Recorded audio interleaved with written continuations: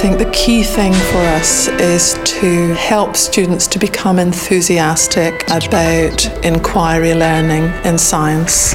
We're going to be continuing our microclimate surveys today. You choose where you think the best place to put a new picnic bench in the school grounds would be. Students are used to engaging with others through technology.